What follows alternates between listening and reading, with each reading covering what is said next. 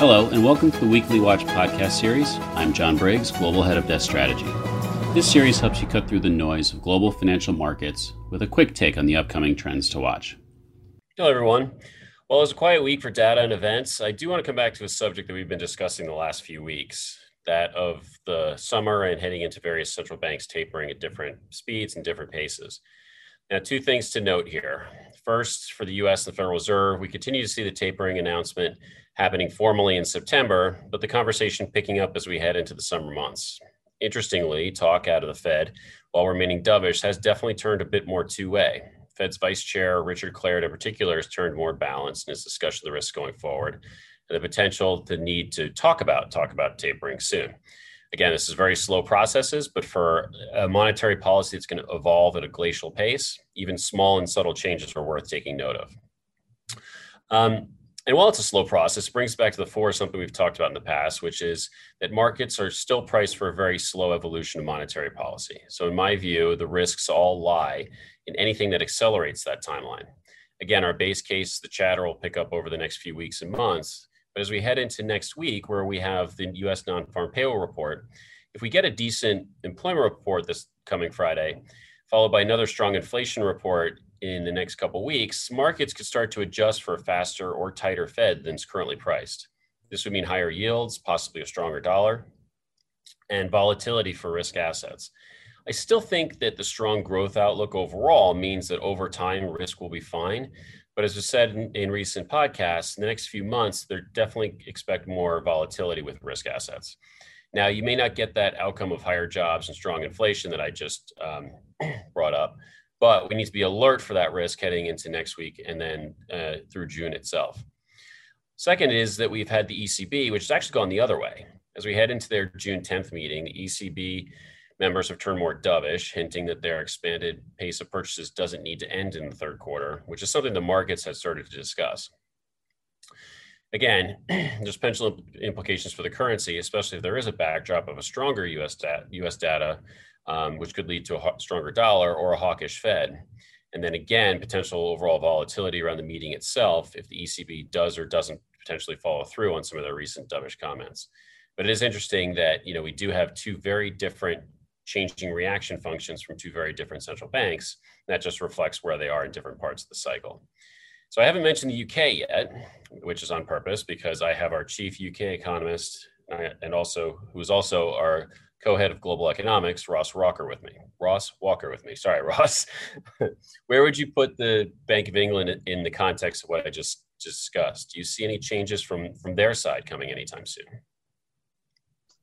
So we read the bank's May monetary policy report as signaling that we're still some way from a rate rise and that they are, their approach is really one of caution rather than preemption in terms of tightening. So if you were a bit more optimistic or you thought a bit more inflation was going to come through, you could probably make the case that they pulled the trigger on higher bank rate in the latter part of 2022. We still lean a little bit more dovishly and think the first rate hike will be in 2023, but that's the sort of ballpark they're signaling. So probably hiking before the Fed and probably some way before the ECB. But in terms of their general messaging and their view around inflation, it's definitely a cautious approach. I think they want to see how the economy evolves through really what has been an unprecedented shock and an unprecedented recovery. And certainly we don't think they're going to be spooked by any bumper GDP numbers in the second half of this year and what we think will be a temporary overshoot in inflation. So two questions off that, given the conversation. The temporary overshoot in inflation, so you do see that coming down next year? And I know just in the US, we actually have inflation not particularly coming down as much. So where do you see UK inflation? So we have quite a sharp rise over the remainder of this year. And on CPI, we see the peak close to 3%. And I would say the risks around that are moderately to the upside. So what would not be an unprecedented overshoot. Bear in mind, we had CPI peaking at over 5% in the aftermath of the global financial crisis. And then there was a prolonged overshoot for 4 years or so between 2010 and 2013. So the sort of overshoot we're expecting, we think, is within the boundaries of what we have seen recently. And therefore, the Bank of England will be quite prepared to look through those first round effects. The key judgment, I think, around the BOE is at what point do you think they will be able to determine whether this has been a one-off inflation burst in response to the reopening of the economy, or is this really evidence of a more protracted overshoot, a more broad-based rise in the general price level? I think that judgment will be one that we can make probably through the middle of next year. It will be probably difficult to draw definitive conclusions on that much earlier. Gotcha. And then just one more on the growth side. I know you recently put out a piece on the UK corporate sector and the investment outlook. Can you share your conclusions on that side? Because we talk a lot about consumption, but the corporate side is something of interest too.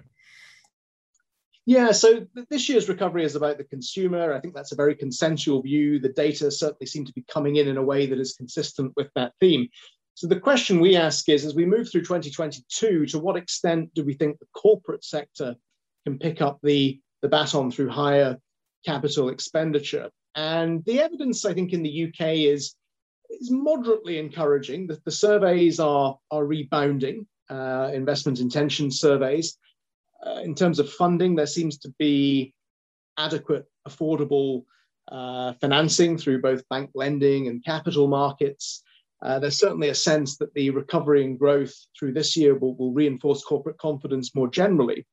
But the surveys aren't really, the investment intention surveys are not at the sort of stratospheric levels that we see in some of the high frequency data, like the PMIs or other consumer confidence surveys. So there is still a sense that the corporate sector is lagging, that recovery will probably build more gradually, tail end of this year and through 2022. So we see some encouraging signs, some green shoots in the corporate sector, but the fundamentals there, corporates have taken on a lot more debt over the past year or so through the pandemic, are not quite as favorable as those in the household sector. Got it. Thanks for that, Ross. And that'll be it for this week. Thank you, everybody, for joining. And we'll see how we get through the data and what I expect to be a volatile period through June. Have a good week. I hope you have enjoyed this episode of The Weekly Watch. Please subscribe to our channel to get future episodes. We also encourage you to explore more of our content on our website and other social media channels.